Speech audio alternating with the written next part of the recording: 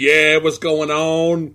Oh, booyah! There he is. He is back. Thought I lost you. I thought the tentacles came up from the ground. The tentacles came up and grabbed you. I was like, no!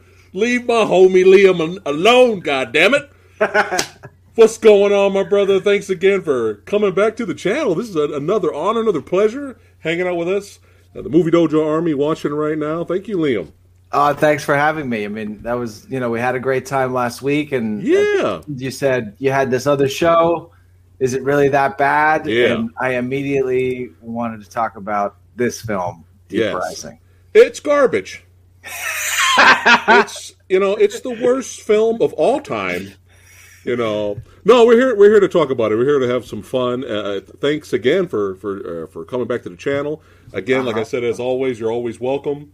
Versus episodes, future, is it really that bad? Or you just want to hang out and shoot shit and review movies? We are here to hang out. We appreciate you hanging out with us. All right, what's going on, Movie Dojo Army? Are you on comments this time? I can see the comments this time. Yes. Okay, you're not on private chat. Cool, I'm not on the private chat.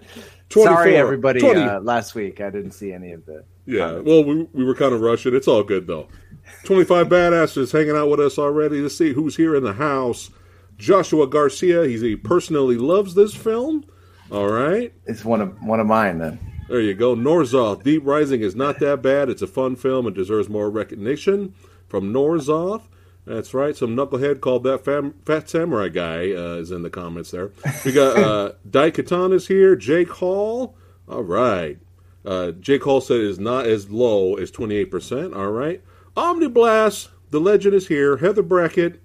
Acno Goji in the house. That's right. Norzoth. I said earlier. All right. Fett in the house. Tyler. Mike. All right. Everybody here. Lewis R. Everybody slowly trickling in. There we go. Daikatana says Deep Star 6 and Deep Rising same movie. I would highly disagree with that one. No. One was entertaining. The other one was meh. So yeah, we'll start off with that one. Now, there's fans of Deep Star 6. I actually like some parts of Deep Star 6. Sure. But in terms of entertainment value, you get way more bang for your buck with Deep Rising. So before we get into it and start talking about it, I'll talk about how I discovered the film, and you can go ahead and talk about you. So, 1998. We're gonna rewind. All right, we're gonna rewind this time. We're going all the way back in time. 1998 with a younger, slimmer samurai, and we have Deep Rising came out in theaters. All right. So the plot synopsis is: don't forget spoilers, chat. Spoilers. You have a group of heavily armed hijackers board a luxury ocean liner in the South Pacific Ocean to loot it, only to do battle with a series of large-sized, tentacled, man-eating sea creatures who had already invaded the ship. There you go. Simple plot synopsis. That's right, simplistic plot. Does that hurt the film? It does not hurt the film. Directed by Steven Sommers, starring a lot of faces, a lot of people we know here. Pretty good cast we got going here. We got Treat Williams, Famke Janssen, Anthony Harold, Kevin O'Connor, Wes Studi up in the house here. That's right. Wes Studi's great. Yeah, Derek O'Connor and the guy who stars in every movie ever, Jason Fleming. Yes. Here. Yes. Who I actually like him. He's fun. Yeah. He's like licking his lips through this whole movie. He's licking his chops in every scene. Yeah. Devouring scenery. Yeah, got to chew the scenery there. Yeah. Trevor Goddard, for all you Mortal Kombat Kano fans, he's in here. That's right. And we have Digimon Hansao, and I'm sure I apologize for screwing up the name, but that guy's been in a lot of stuff, and he looks exactly the same. He does. He is. But he's in shape. Quite well. He's in shape though. Well. He's in shape. Here's a fun fact, Liam. I'm sure you probably already knew this, but fun fact: they had a bigger budget for this movie. Right. Because Harrison Ford, they wanted him as Treat's character. Yeah, which, I mean, you can hear in pretty much every line of dialogue that it was very written for him. Could you imagine, though? I can. I could totally imagine it. And I could imagine him being, like, really bored as he was doing it. And you're like, now what? Just like not giving it an inch, but collecting the paycheck. Because I think it would have been a bad time for him to have done it. It was kind of right around the time where he wouldn't have been.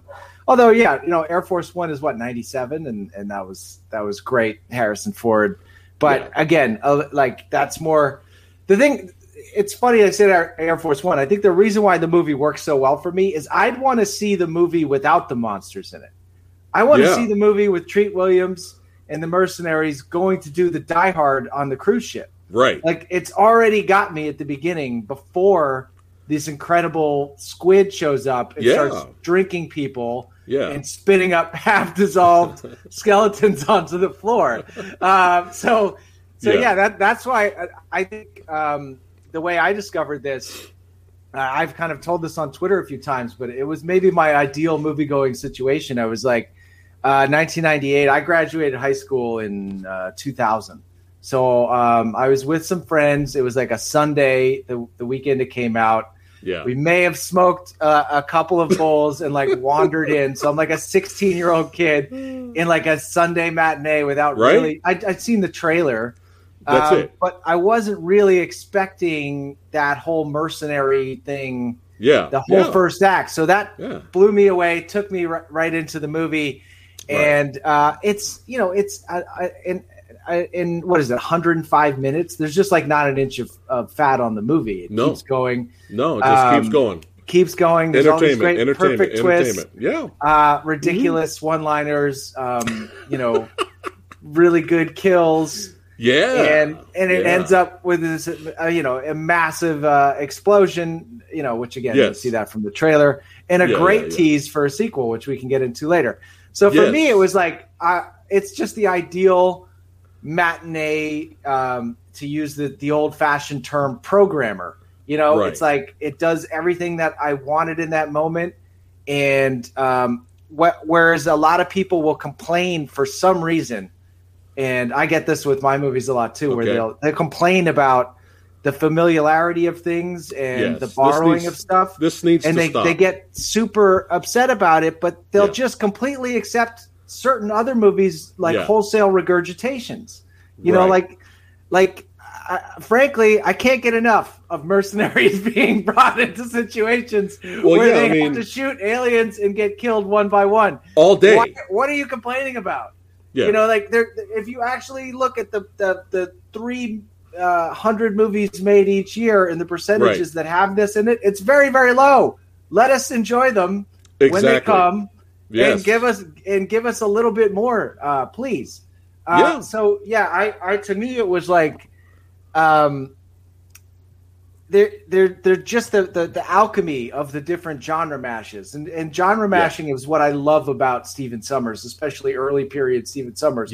Is that he always kind of sets up a really cool movie and then adds cool shit into it. I think The Mummy's another example where you'd be perfectly happy to watch the archaeological race to find that mummy. And if it was just the action and the adventure and the romance and the daring do, pretty damn good movie. The fact that they, then unleash this mummy that starts, unleashing hell on everything, brings it all up a notch. And that's the same feeling I get with this movie. And it's actually kind of interesting, that you could see how this would have been a PG-13. And I think that's also one of the things that when you look back from here, and you see these bad reviews for this $45 million R-rated movie where people are getting, turned into pink slime shakes. You're like, oh my God, like you guys had no idea that this shit was going to stop after this. There hasn't been this type of budget for R-rated, horror movies like that frequently. For the next 20 years. It's not the norm. Yeah, it's not the norm. You'll get an Alien Covenant, once every couple of years. They're like, oh, wow, they spent a ton of money on this type of movie. And they wasted their money. Yeah. Well, it's just saying it's just not common. I went back and I read Roger Ebert's review, and he was complaining about the different similarities from those movies. And it was that was all really about to end. So I think In the moment, I appreciate it. It's not one of those ones where I saw it and didn't appreciate it and got better. I loved it then. Yeah. I was in the perfect mind state for it, which is you should be 16 and you should be stoned and you should watch it on the big screen. That is the perfect way to watch this movie. I agree.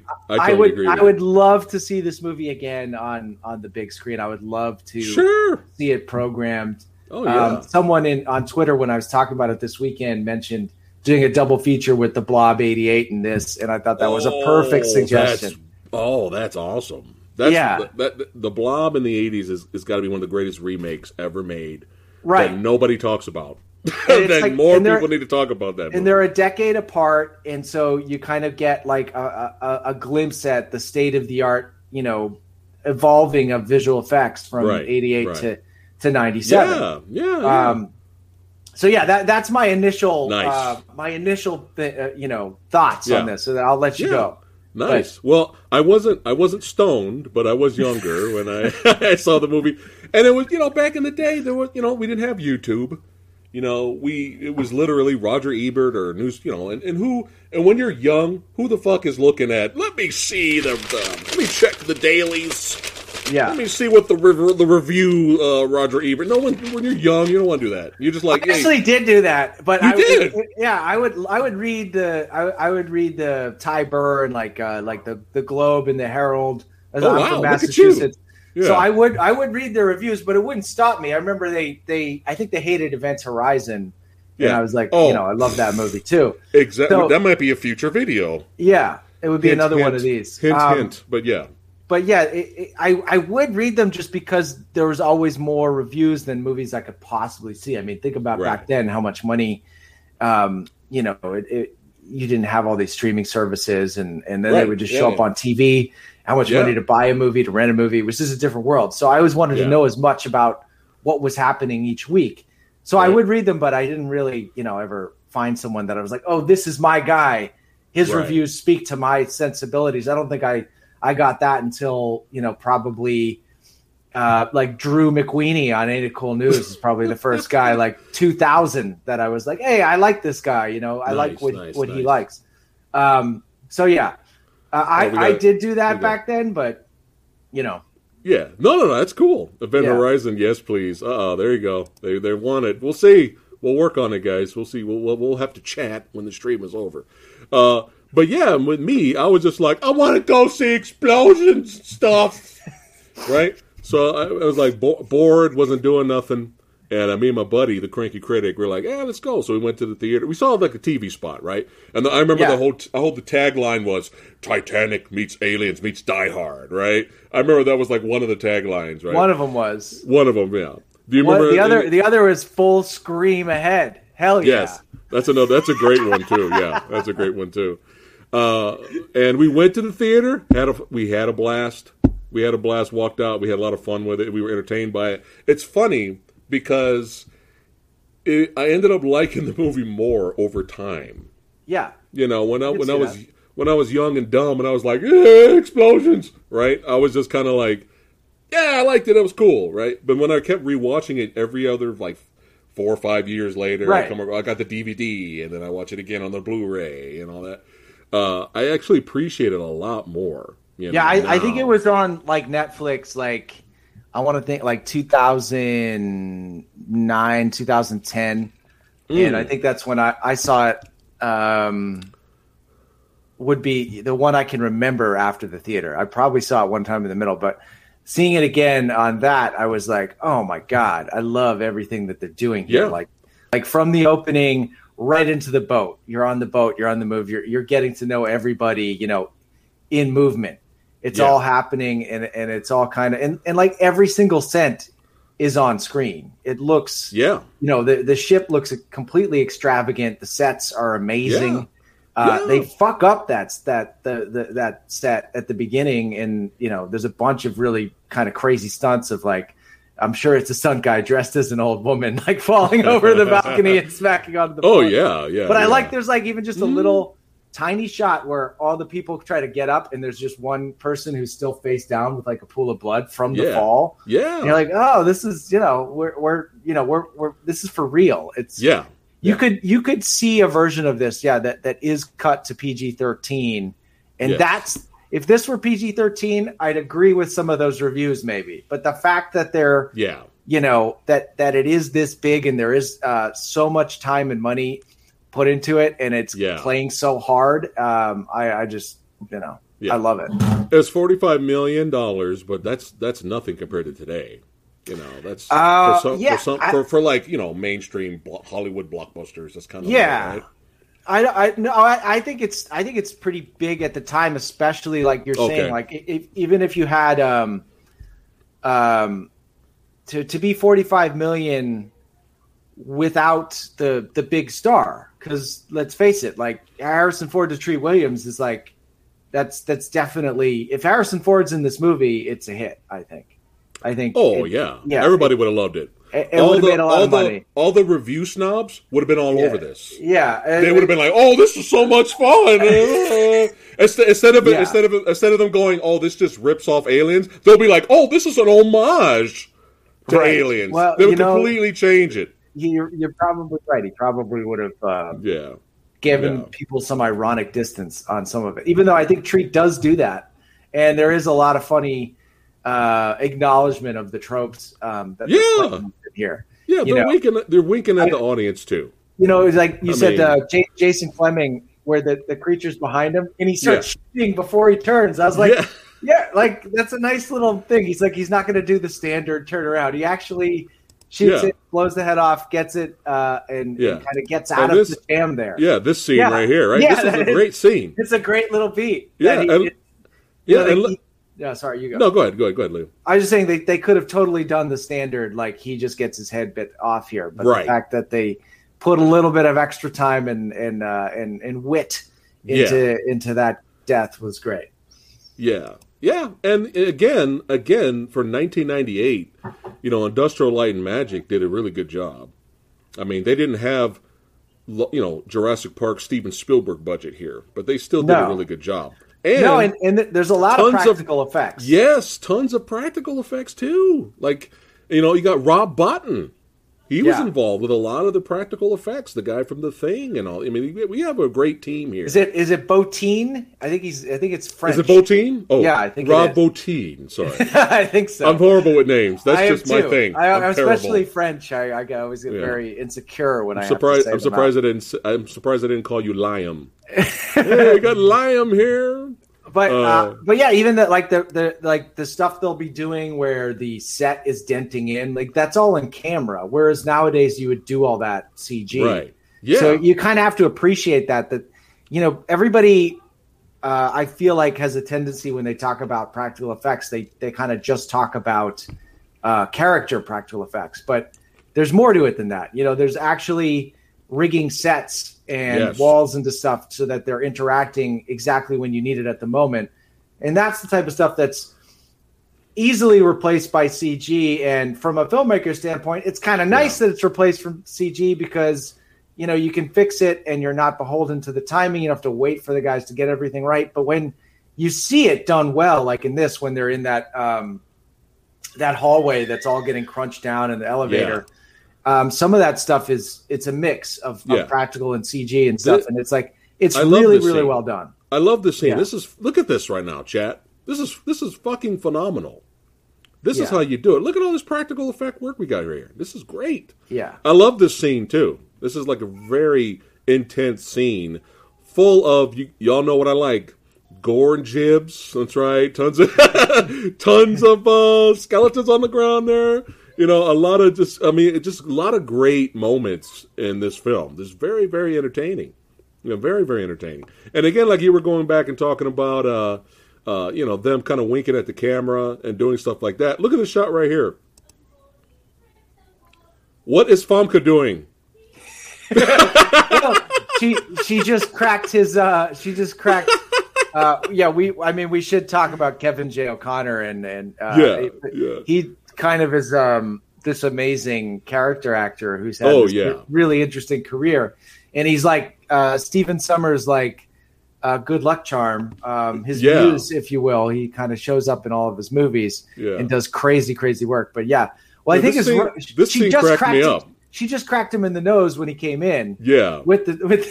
Yeah. Then they turn here. Yeah. Yeah. The mercenaries are like, drop your guns. And they all drop their guns and she drops her shoe. It was hilarious. Like, it was really funny. Hold on. We got a super chat here.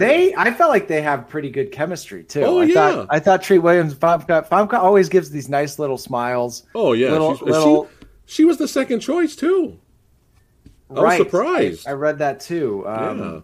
And they were scared to cast her because of her familiarity with GoldenEye. And I'm like, well, that's why you should cast her. So people will be like, hey, it's the actress from GoldenEye. But, it was great. She was perfect in the movie. She's perfect for the movie. Thanks for the... Oh, sorry, Lou. Thanks for the donation, Goji. He goes, what would be one of your episodes for It's Really That Good? Gurren Lagann. Have you heard of that? Do you watch anime? No, I've not heard of Gurren Lagann. Okay, I keep hearing it's a really good anime. Okay. We'll see, Goji. We'll see in the future once we start that series. Is it really that good series? Oh. Yeah. You might want to jump on that in the future, too. I always have to be a pro positivity. Oh, I forgot. I keep all my negative thoughts offline. Just let me rant. Like before, I need to. I know you're in the. If Roland Emmerich wants to hire me, I am available. Hire him, Roland. Hire him. Steven Summers, very available. There you go, Steven. There you go. Speaking of the cast, and you mentioned him earlier, Damon Honsu. So this is again of the time that you're maybe not going to appreciate it right now, right? But he had just been in Amistad, and it was like this huge kind of Oscar push. This guy is the next big thing. Amistad was before this? Yes. My God. He's got a great look. Everybody's like, wow, who is this guy? So when he shows up in the first half of this movie, you think he's like a main character, especially, again, there's no stars really in the movie. So this guy, was just in a Spielberg film like recently. So you're like, okay, this guy's in to go. And that, again, one of those great first viewing spoiler moments, the money. And the axe to the head is just an all-time what the fuck moment that just totally brought the house down in the theater we were in. Oh, yeah. Everyone was like, because you thought this guy was, if he wasn't going to be the lead, he was going to be the last mercenary standing. Is kind of where I thought he was at. And no, he goes down, at the 40-minute mark, just with a fucking axe to his head. Boom. That really caught us off guard in the theater. We were like, what the fuck? But great kills throughout this whole movie. Great, badass, R-rated kills. None of this PG-13. Let's play it safe so we can bring Timmy and Jimmy to the theater. Fuck that. All right? Balls to the walls. Midnight movie viewing. Movie viewing. That's Paid what this is. By Disney. This is that's even more unlikely that Steven Summers got, Disney to pay for a ship full of pink slime skeletons. It's just insane. It's insane. Yeah, but again, more great kills. Like we have the toilet kill here.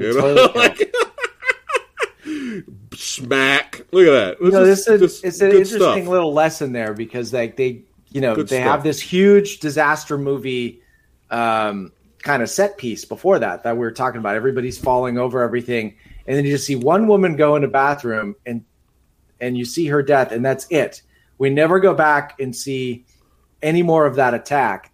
Right. And it's a good lesson, I think, for indie filmmaking is that the intimate attack actually can tell you more than all of the big shit that's going on there. It's it's great that they had the money to show us that, but even with all the money and the options they had, it's just good storytelling to focus on just one person and be like, oh my God, and have a big geyser of blood shoot up out of a toilet. It's brilliant. It's brilliant. But stuff like this is what I'm talking about.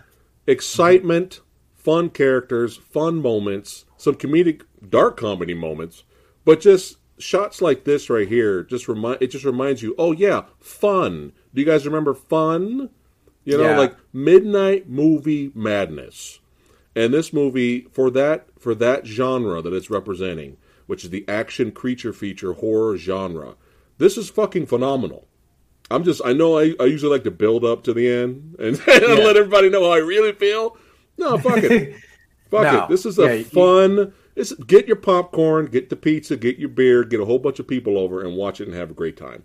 Great effects, CGI and practical for its time. Practical effects still hold up. And it's just a fun ride. And it's sad that people got all snobby about it and looked down on it when it came out. Like you were saying earlier. And I think this needs to stop. I think this movie's a copycat of this movie. Okay? So, you mean it's all in the same genre.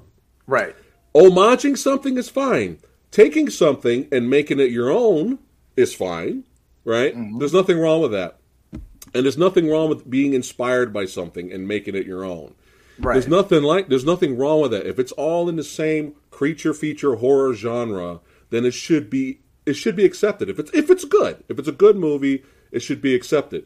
Just because the critics would probably like The Howling or An American Werewolf in London more, should I just not watch any other werewolf movies? Should I just stick with those two? Should I not watch the fucking phenomenal badass Dog Soldiers? Well, it's a werewolf movie, so I gotta watch the best of the werewolf. No. If it's all in the same genre and if it's good, at the end of the day, that's all that matters.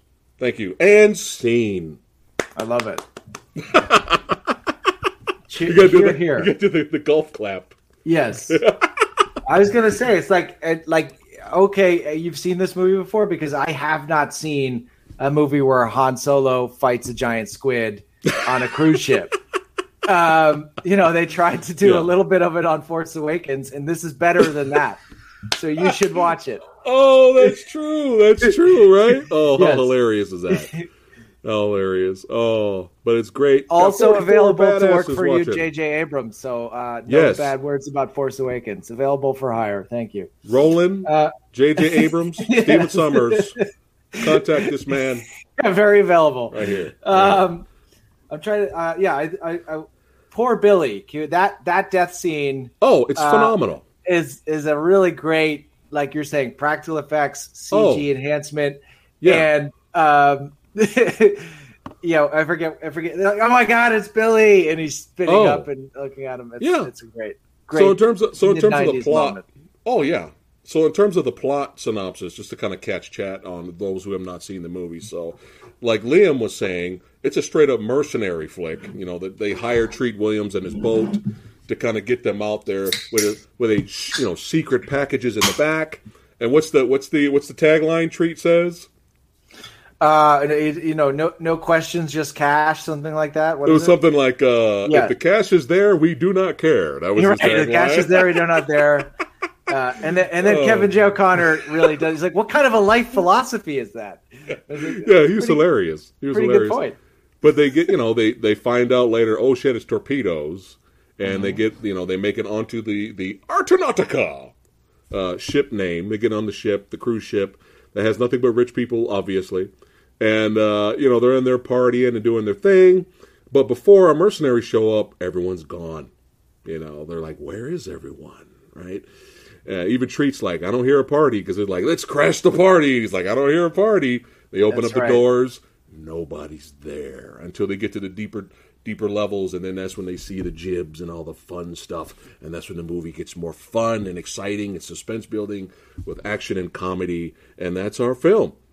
But yeah, really great deaths. So when the creature fully reveals itself, when we finally first see majority of the tentacles show up, they all freak out and they start blasting away at the tentacle. At this point, they're just like, fuck it, fuck the vault. Let's just get off the ship. Yeah, they have the predator scene. Fuck going after the vault, the ship's vault. Let's just go. And they're all like, let's just work together. So they're shooting at the tentacle, and the tentacle opens up. All this, blood and jibs and stuff comes out, and that's when Billy, one of the mercenaries he got eaten earlier, shows up. And this is the scene Liam. This is the scene Liam was talking about. Now watch this and watch the 4K Kino Lorber release. The Blu-ray is really good, guys. There's tons of special features on there. Make sure you guys go out and buy it, okay? Awesome. Not sponsored by Kino Lorber. But this is the book, it looks great in 4K. And sometimes, like I think you've said before, sometimes some old CGI sometimes can look dated, right, to today, especially with 4K remastering of it. It can look you could see it a little bit more, right? Yes. Right. This looks still, on the 4K TV, still looks phenomenal. It still looks phenomenal. And I'm going to show you a quick clip of what we're talking about, chat. This is just a poorly, horrible, pixelated 8-bit graphics GIF. I'm going to show you right now, but we have to show you the scene. But Billy spills out of the tentacle, and he's not fully dead yet, right? Because what do these creatures do in this movie? They don't eat you. They what? They drink you. They drink you. Yeah, which is worse. Because it is worse. If you get eaten up, you're done, right? But they crush and slowly just drain you and drink you, and then they discard your skeleton. So it's worse. I think that line was in Ebert's review as like a reason why it was bad. And I was like, oh, I guess we're just not going to agree on this. Yeah. Okay. They drink Ebert. You is a great line. Yeah. Yeah. Rest in peace, Roger Ebert. Peace. Well, that's why you bring him up, because he can't defend himself. It's easier. Easier than ratcheting it out with anyone else. But I think towards the end of his career, I think he was he's finally coming around to other genres and understanding the genres. He likes sci-fi movies. It's always just, again, he's one of those guys. I bought Ebert's books and I would read his different reviews, and he had his reasons. I never lined up 100% with him one way or another, but he's always a smart guy who had things to say. But this was definitely one of those where you're like, it made his most hated list and was a 1.5 star, and I just couldn't be farther in disagreement than it. Right, and it's fine to disagree. It's perfectly fine. Perfectly fine. But a good example of old school Ebert, who was kind of a little bit more snobbish than towards the end of his career, Ebert, he made fun of Lone Wolf and Cub movies. Right. And made fun of how ridiculous the blood would shoot out like hoses, right? Which was the style of the samurai film. Yeah. He made fun of that, and he called Shogun Assassin and Lone Wolf and Cub movies the dog of the week. He would pick it as dog of the week. But towards the end of his career, he loves Kill Bill. What did Kill Bill have? Tons of blood squirting out like samurai movies, right?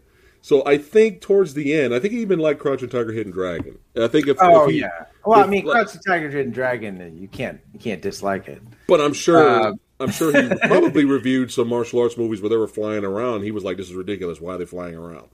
But like I said, sometimes it takes a while for people to finally understand the genres, or they can remain snobs and look down on genre films and just praise movies like The Pelican Brief.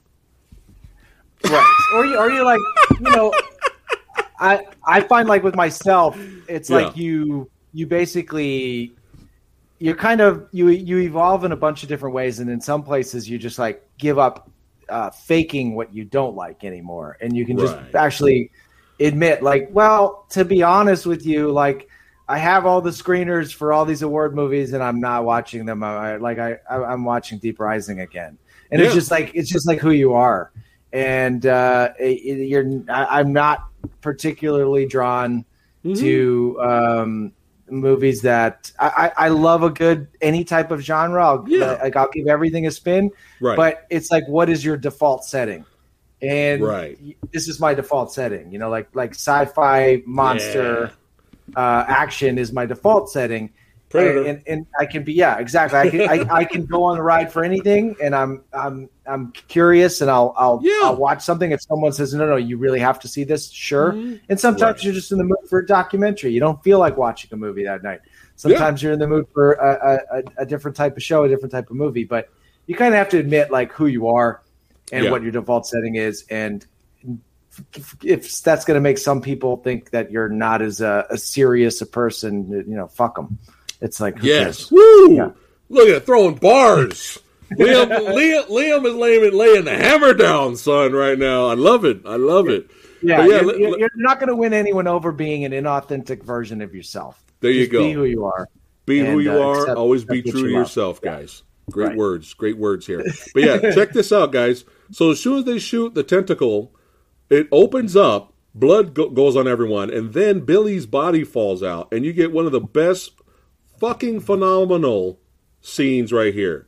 Because remember, he's not fully devoured yet. No. So this is just a 3-second 8-bit graphics GIF. So imagine watching the whole scene in 4K. Here you go. Look at this. Look at how good this is. Are you fucking kidding me right now? This is 1998. Look at how good this looks. And this is, like I said, this doesn't do it justice. You have to see the entire scene in its entirety. But this movie, again, is fucking phenomenal for the genre that it's representing. Absolutely. That's right. And again, like I said, if you don't like this genre, that's perfectly fine. Just stop reviewing them. Because you know you're going to go in already hating it. Again, review movies like The Pelican Brief. You know, review movies like that. Now you can have an open mind like Samurai, and that's fine. I love these type of movies, right? But then I love 12 Angry Men. You can have an open mind. Great movie. Awesome. You can have an open mind and like movies in all different genres. That's fine. But when I approach a movie, and this is just me, when I usually approach and review a film, I accept it within its genre that it's representing. And that's how I review it, right? So I was going to say, I definitely noticed, the actual production design is really excellent in the movie. And like when you were saying the guy who plays Kano in Mortal Kombat, his death, some of the shots where they're kind of coming down the hallway and you have the smoke and the pipes and the water, starts doing the Dutch angles, really, really beautiful looking stuff. So the production designer is Holger Gross. Well, I just clicked on him and like some great work, Stargate, Universal Soldier, and went on to do Chronicles of Riddick. So not exactly an accident that the production design is so good. And kind of the use of stages and the stagecraft is so good. When they're coming up on the side of the boat, then into the cargo bay, like those aren't the same places. None of those things are the same locations. Like they're reusing the same sets all the time and you don't notice it at all. It's really, really like just old school Hollywood craftsmanship in this kind of, new school CG monster movie. So that's kind of where I appreciate it because, I think some of that sweet science of the 90s has been lost, because the 90s, I was saying this about Independence Day, how, it's such a great blend of miniatures. It's the most miniatures ever done in a movie, practical effects. And this is one too, there is so much practical effects work in it that's invisible. And there is so much actual set work that's invisible. And it's all kind of built in the last 30 years before it, from the 60s to the 90s. All the people that are working on this are all at like the height of their powers, and they're really, really good at what they do. Yes. And all the CG that you're seeing there, the reason why it holds up so well is that like they just wouldn't do it unless it could work. Like, they would test the hell out of it. They spent a lot of money on it. It's ILM. Yeah. And every guy that's working on that is the best in the world at what they're doing. Yes. And if it could be done any other way, they would do it the other way. They would only do it for what it could do and what it could do right. I think Summers has a tendency to make his CG go really fast, and that's like his style choice. Yeah. It's consistent in all of his movies. Like the actual tentacles in the mummies and all of the effects stuff, they move faster than reality, which gives things a certain cartooniness to the violence. But it in this case, I think it works perhaps the best because of how funny it is. Right. And you're not supposed to love these characters. A lot of them are shitheads. Yeah, they're kind of like outwardly grotesque, misogynistic horn dogs, assholes that beat the shit out of the guys that we do kind of like. And even the guy we do like, with Kevin J. O'Connor, sometimes you're like, hey, dude, could you just shut the fuck up? So it's a fun movie to kind of be with the heroes, but also be rooting for their, grisly demise. Even Famke's character, she's a thief. Yes, she's a thief who gets that slap to that. I still think the slap to the face is unnecessary, though. I don't remember that, but it's Simon Anthony Held, who's the guy who runs the ship, when he first grabs He's her, on the left there. He's on the when he left. first grabs her and catches her with like stealing, he just gives her this slap that's like whoa, and even the captain's like whoa, that's a bit much. Yeah. It's like, dude, she was already detained. Not like she had a weapon, but he still slapped her anyway. But maybe Steven had him do that just to show how dick, that he was an asshole. It's totally, obviously, totally. Yeah. It was totally like this guy, and I'm sure it was fun for Dirt. Be like, I mean, you're right. It does a little bit of that third act is that he just goes full sadistic.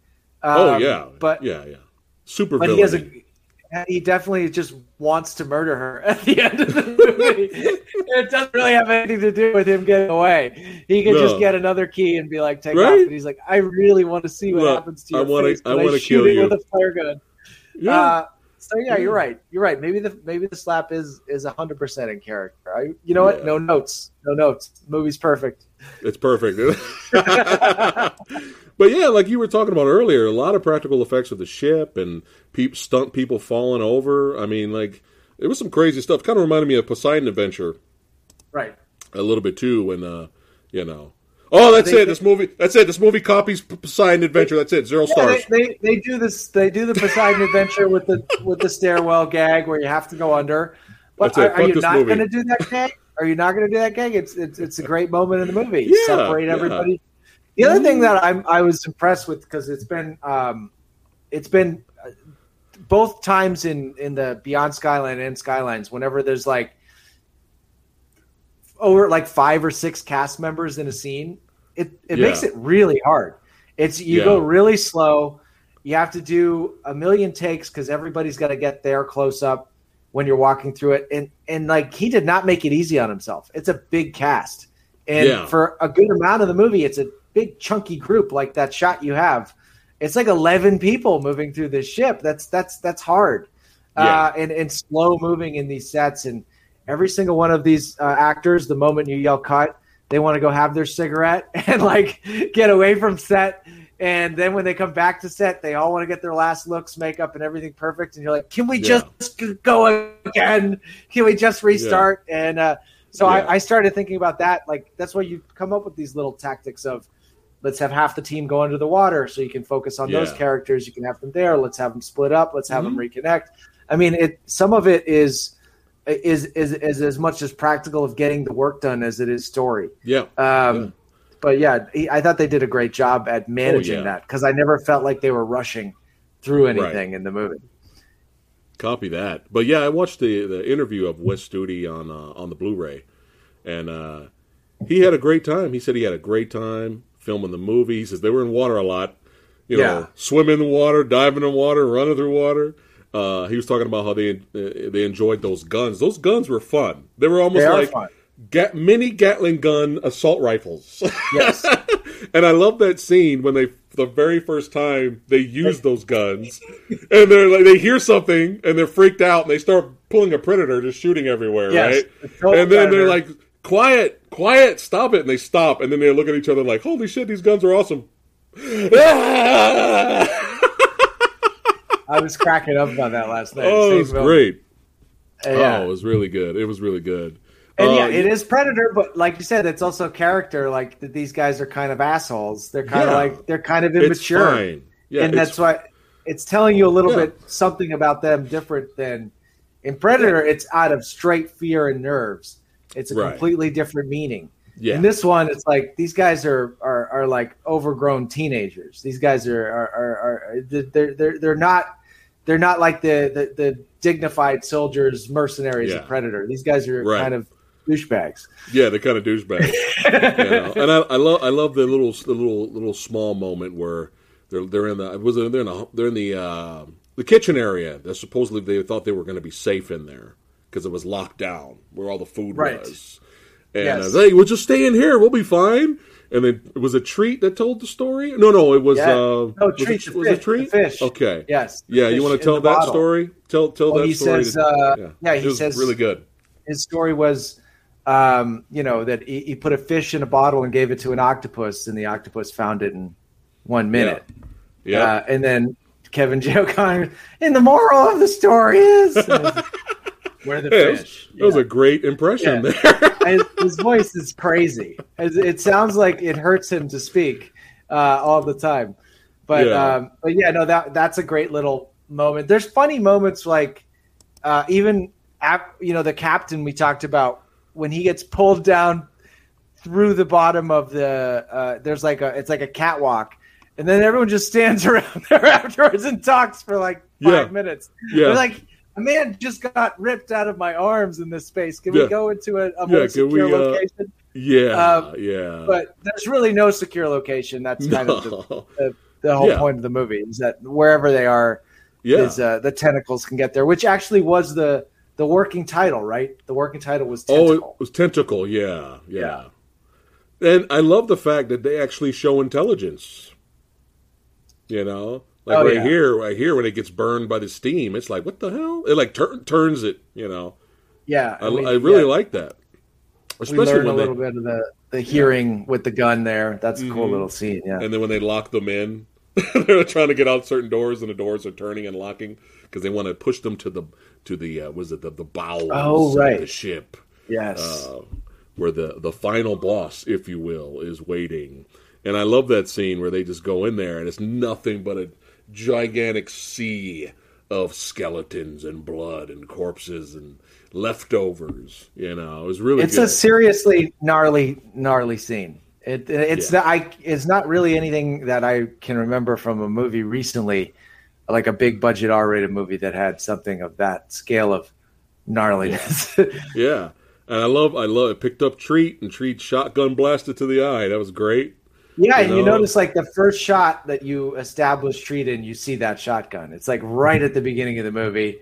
So it's Chekhov's shotgun there. You have to do it. Right when he's playing video poker at the very beginning, it pulls behind his shoulder and you reveal that. So I appreciated that. And then I appreciated that, there's a couple of nice, really shotgun kind of shots when he lands there and gets out of it. Yeah. More of that. I'm like, this movie gives you that, but yeah, exciting, phenomenal, gore, practical effects, excitement, tons of just tons of great moments, great exciting moments in this movie, really, really great. And I think you could go another big reason of why it feels fresh now is that its length. It is so tight for something that has that money spent it. I feel like it's one of the reasons why I really enjoyed Godzilla versus Kong. I liked how tight that edit was. I felt like there's been a weird thing in big budget movies where if they're spending a certain amount of money that it needs to like be 2 hours and 20 minutes or it's not respectable. And I don't think that's always the right thing. I think if this exact same movie and you just tried to pump in more, it couldn't sustain that added weight, Some stories only need to be so long. And so I think part of it is just how finely tuned the machine is, it's not it succeeds at everything it tries to do. It doesn't try to do more than what it's built to do. And I think that's another reason why if you're giving it a 1 star out of 4, you're just completely out of your fucking mind. Because it didn't all of a sudden, reach for something that it couldn't grasp. It didn't all of a sudden say, you know what, Famke and Treat, like they have the love of a lifetime and we're going to put in a fucking like Celine Dion song in the middle of this. They didn't try to do that. So why are you judging them for like perfectly calibrating this entertainment for you? It's like, now the movie would have to be and because it would have to be longer, it just doesn't get made. So this is one of the things that we're talking through about why certain movies have fallen out of favor, and I think you got to celebrate the fact that like this sort of pacing and kind of fatless storytelling should be celebrated. Preacher to the choir, man. Preacher to the choir. It's why I'm here. It's why I'm here, just so I can rant. Yeah, rant. Movie Dojo is a place to rant about our love for movies, goddammit. And speaking of Movie Dojo, we got 54 badasses watching us right now. Thanks, you guys, for hanging out with the Samurai. We appreciate you guys hanging out and liking the video. We really do. We love hanging out with you guys and talking movies. And overall, I agree. And that's something I didn't think about the length of the film. The pacing was perfect. Because I just rewatched it today. And I did not feel bored. I did not go, I did not go, this is like my least favorite scene in the movie. Okay, let's just get through this to get back to the badassity. Never felt that. No. I never felt that. It's super tight. Do you have any other stories on Kevin? I mean, what's his name again? Is Stephen Summers' Good Luck Charm? Do I? Well, I mean, I saw some people wanting to talk about the very ending. Sure, we can get. Let's wrap it up, and then you can go into the ending. Because I couldn't when some of the Movie Dojo Army members kind of messaged me, and I was like, really? So I was like, I couldn't wait to ask you just in case you heard something. No, I haven't heard. This was legit. Okay. You let me know. We'll wrap it up here for the badassity members that are here. But yeah, overall excitement, and I love the jet ski scene, man. Oh yeah, no, the jet ski. I mean, it's so much fun. I definitely noticed the stunt doubles more this time when I watched it because it's in HD now and you can see it, but that's a really hard stunt to do to pull a fucking 180 on a jet ski in the middle of the set, and they did a great job for it.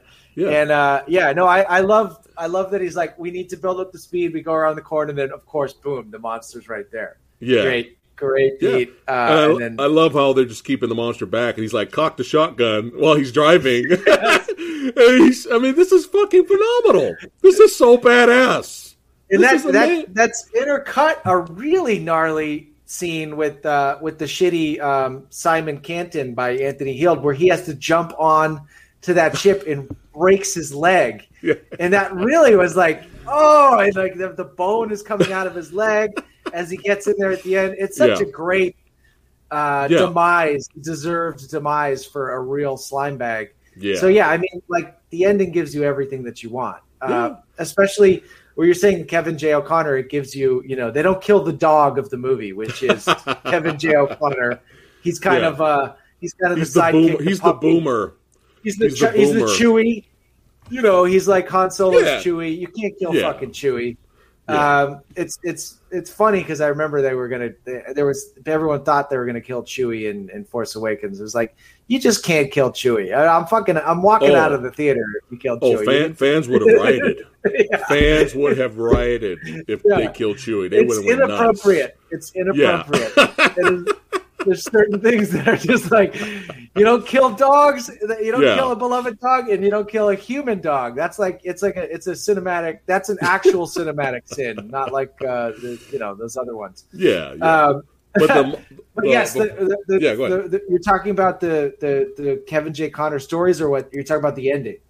No, just if you heard anything about him, like any fun acting stories and other. No, I haven't. I'd love to work with him because he's I just watched The Mummy again with my kids, which is much more like hardcore than they were ready for. My 8-year-old daughter ran out of the room screaming once the scarab started moving under that guy's skin. So we didn't get past the halfway mark, and I waited until they went to bed, and I finished it, and I was like, "It's a fucking great movie." I'm a big Stephen Summers fan. Yeah. I mean, The Mummy was perfect because it was one of those. Hey, do you remember? It was like a throwback homage to the old pulp, era, like the old serials, adventure serials back then. That's what the whole with Brendan Fraser having that grin. Like that heroic grin the whole time. I mean, it was on purpose. It was great. His craft, like Summer's craft, gets like kind of knocked a lot. And if you watch that movie, like watch Rachel Weisz's introduction in that library scene. It's a oneer where they do a Texas switch. So the stunt version of her knocks all of the bookshelves over all in one shot, and then Rachel Weisz gets up at the bottom. I mean, that's like I'm saying, he really has a lot of amazing old school Hollywood craft, and he was doing it at a time that was kind of like a departure from that into this new sort of CG spectacle. And I think Deep Rising and The Mummy are probably his two best versions of that. Where it just kind of the genre mash, the style mash, everything kind of comes together in such a satisfying way. Yes. Have you seen Odd Thomas?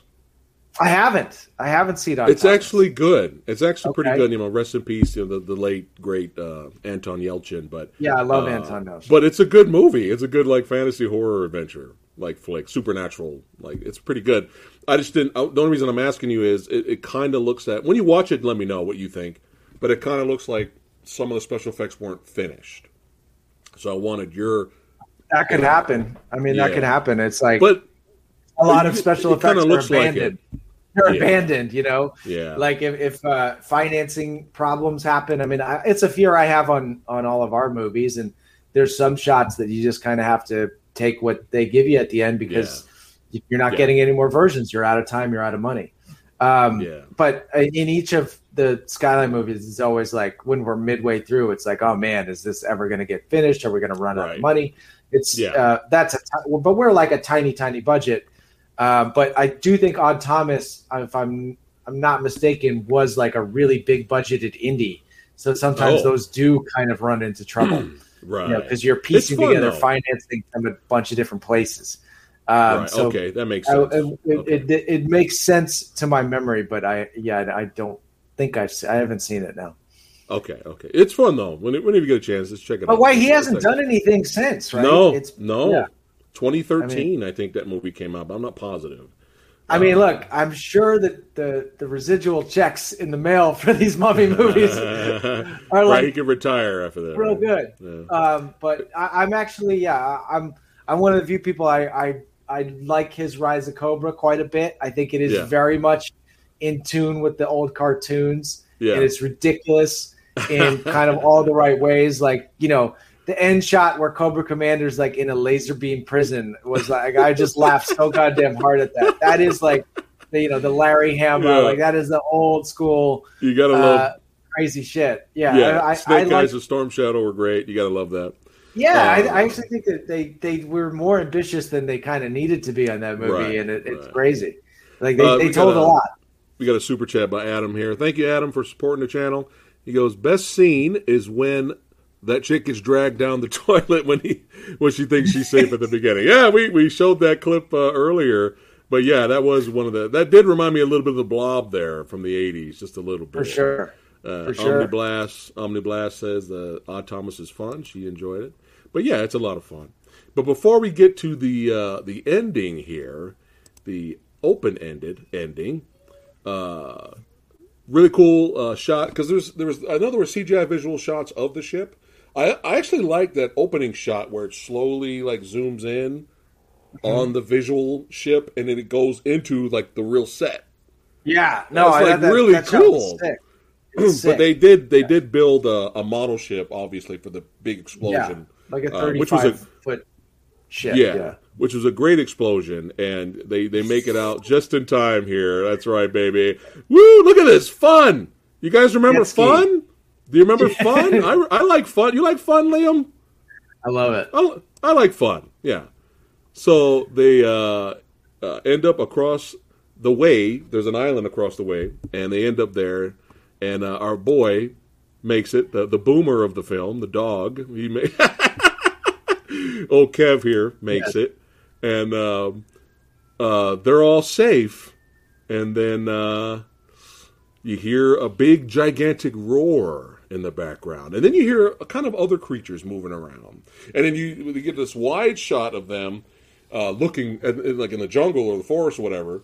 And you see something tall, slowly moving in between. Something's ripping through the trees towards at them. And there's a beautiful volcano in the background. So I think someone was saying, is this Skull Island? Yes, that's what I was going to ask you. I think it is, of course. Is it? Yeah. Is that confirmed? No, it's whatever your interpretation is. But I do think they would have done a straight up King Kong Skull Island adventure if it had been a huge hit, without a doubt. I do also like the Treat Williams like catchphrase, like the now what, What? Yeah, that's it. You're getting a Deep Rising shirt, and on the back, now what? Hell yeah. You should get that on the back of the shirt. Well, I would love that. Okay, so it's up to your interpretation. Okay, because that's what some people were asking me. Someone said that it was like they were planning on doing a King Kong sequel, but I think at the same time, well, maybe they could have, because I know wasn't Peter Jackson planning a King Kong movie in the night around this time? Probably at that Universal. What was that, mid-2000s? I think. Yeah, but no, he had an original one that was like a little bit more like The Mummy. So his original one was a little bit more like a serial adventure, like The Mummy, and it was right around the time as The Frighteners. And it fell apart. And so then he came back to it a decade later. But so I think it might have been, this being Disney, it would have been, maybe an off-brand version of a King Kong adventure, but Right. Yeah. I say we have fun, guys, and let's just say it's Skull Island. Hell yeah. I mean, obviously Stephen Sommers knows what he's doing there. He's having fun. But again, this was do you remember a lot of movies doing a sequel tease like that at the time? Not for creature features. No, that was another, like, this movie is so confident. Like, of course, it was. It ended up being sort of misplaced confidence, but it's what I respected. And I think it. What's cool about this is that the sad version of this is if Stephen Sommers never got to make any more movies after this, and this derailed his career. The happy ending is that the movie didn't make any money, and it has this weird misrepresented reputation on a couple of sites, although it's definitely coming up on, even on IMDb it's higher, and Google it's higher, and Amazon Prime it's higher. The Rotten Tomatoes is the most strangely out of sync for its score, and even there's some recent negative reviews on there of people that are just showing their ass for no reason. I don't know why you would. I don't know why in the last 5 years you would decide to watch this movie and give it a negative review. You should really, and especially the audience reviews. Like, shame on you if you're going to watch this movie and go, hey, I think it's time for me to log on to Rotten Tomatoes and give it a bad review. Like, get fucked. But it's all the same. But here's the thing, you don't deserve this movie. You don't deserve it. No, you don't deserve it. This movie was made for us, and the badass is watching it right now. But I think, but the thing is like, the annoying thing is it's always the same critique. The reviews are all the same. The reviews it's just copycat and other stuff, and the other. It's like, they must stop be watching doing that. Us. Must be watching more movies than us if they think it's a copycat.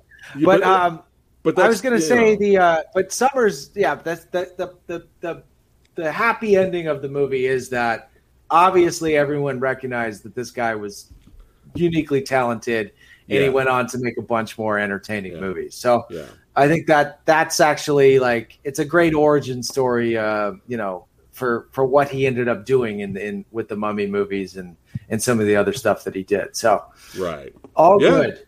It all ended where it needed to be, but we will defend the honor of Deep Rising. Yes, that's why we're here. Would you have wanted a sequel? Absolutely. Yeah. I would make a sequel. If someone came to me right now, we were talking about this on Twitter. Deep Rising 2, Finnegan's Wake. Yes.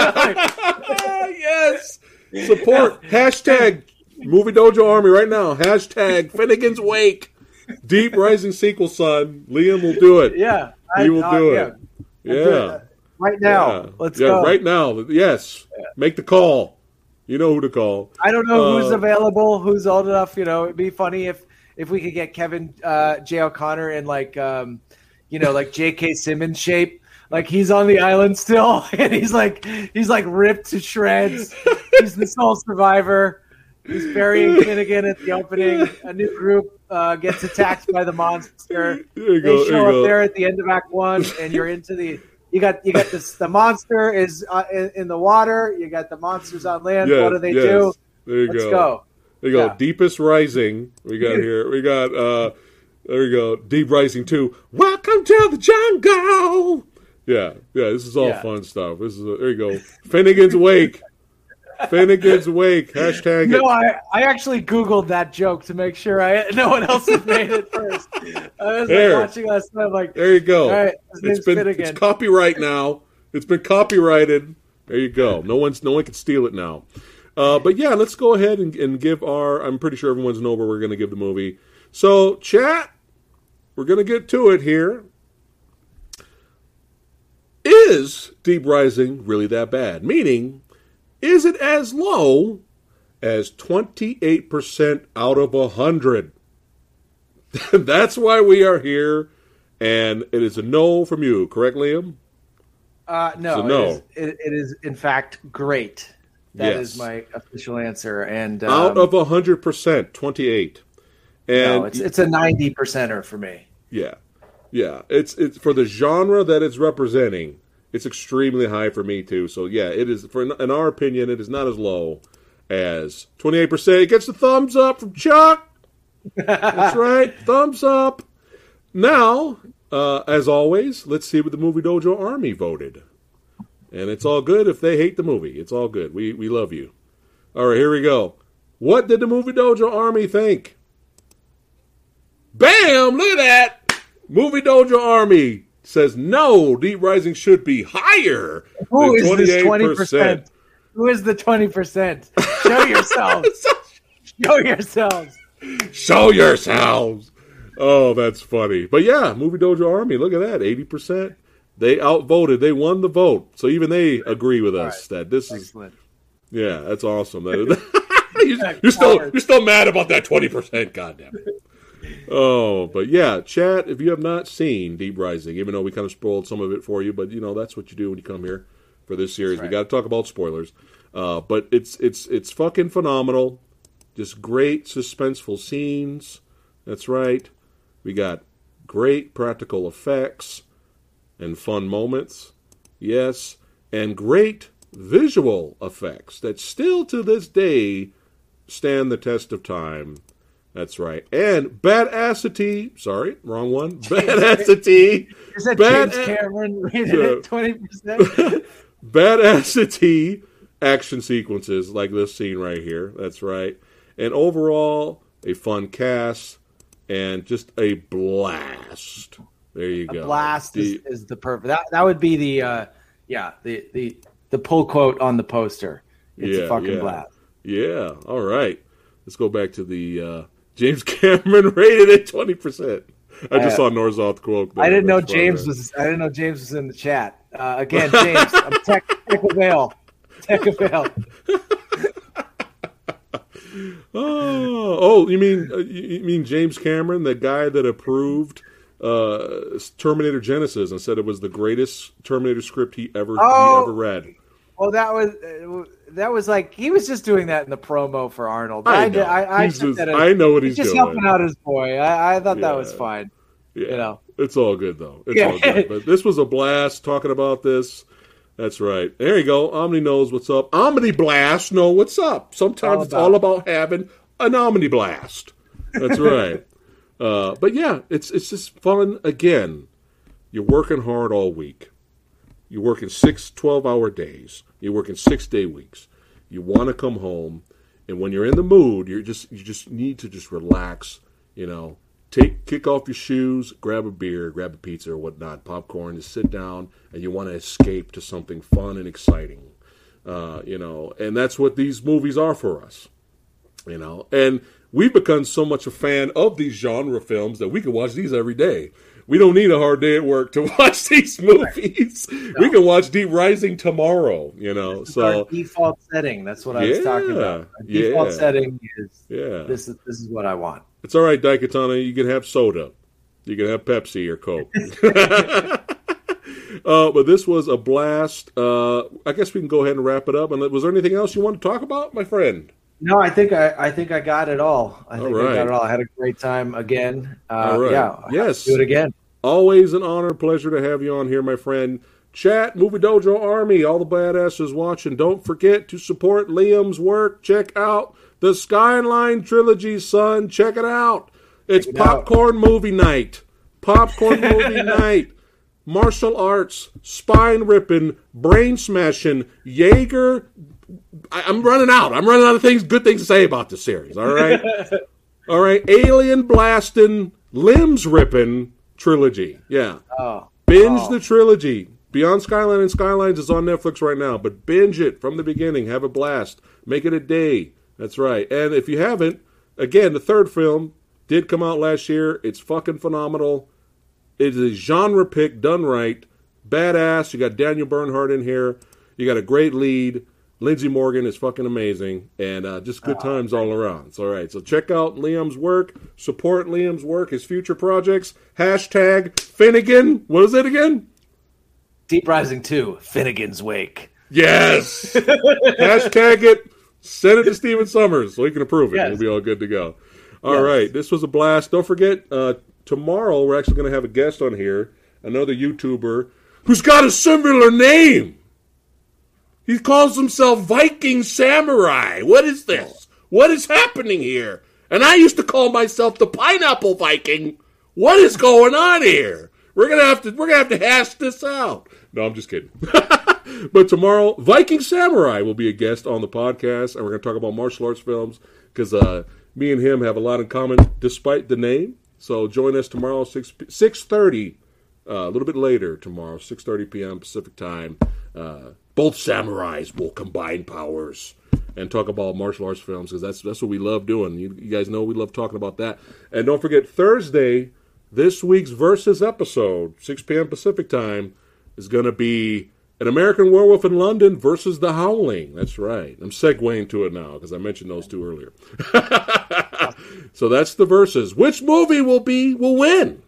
We're gonna find out. But Rick Myers, Kung Fu Santa, everybody. Ranjit Marwa, film director, you guys know him. He's a regular on here. He will be there as well. And again, Liam, you're always welcome, my friend. Any future Versus episodes, or is it really that bads or goods, or you just want to shoot shit and be a guest, you're always welcome, my friend. All right. Anytime. All right, guys. Thanks, everybody. Appreciate it. You guys have a great one. I'll see you guys tomorrow. Take care, guys. Peace out. Deep Rising.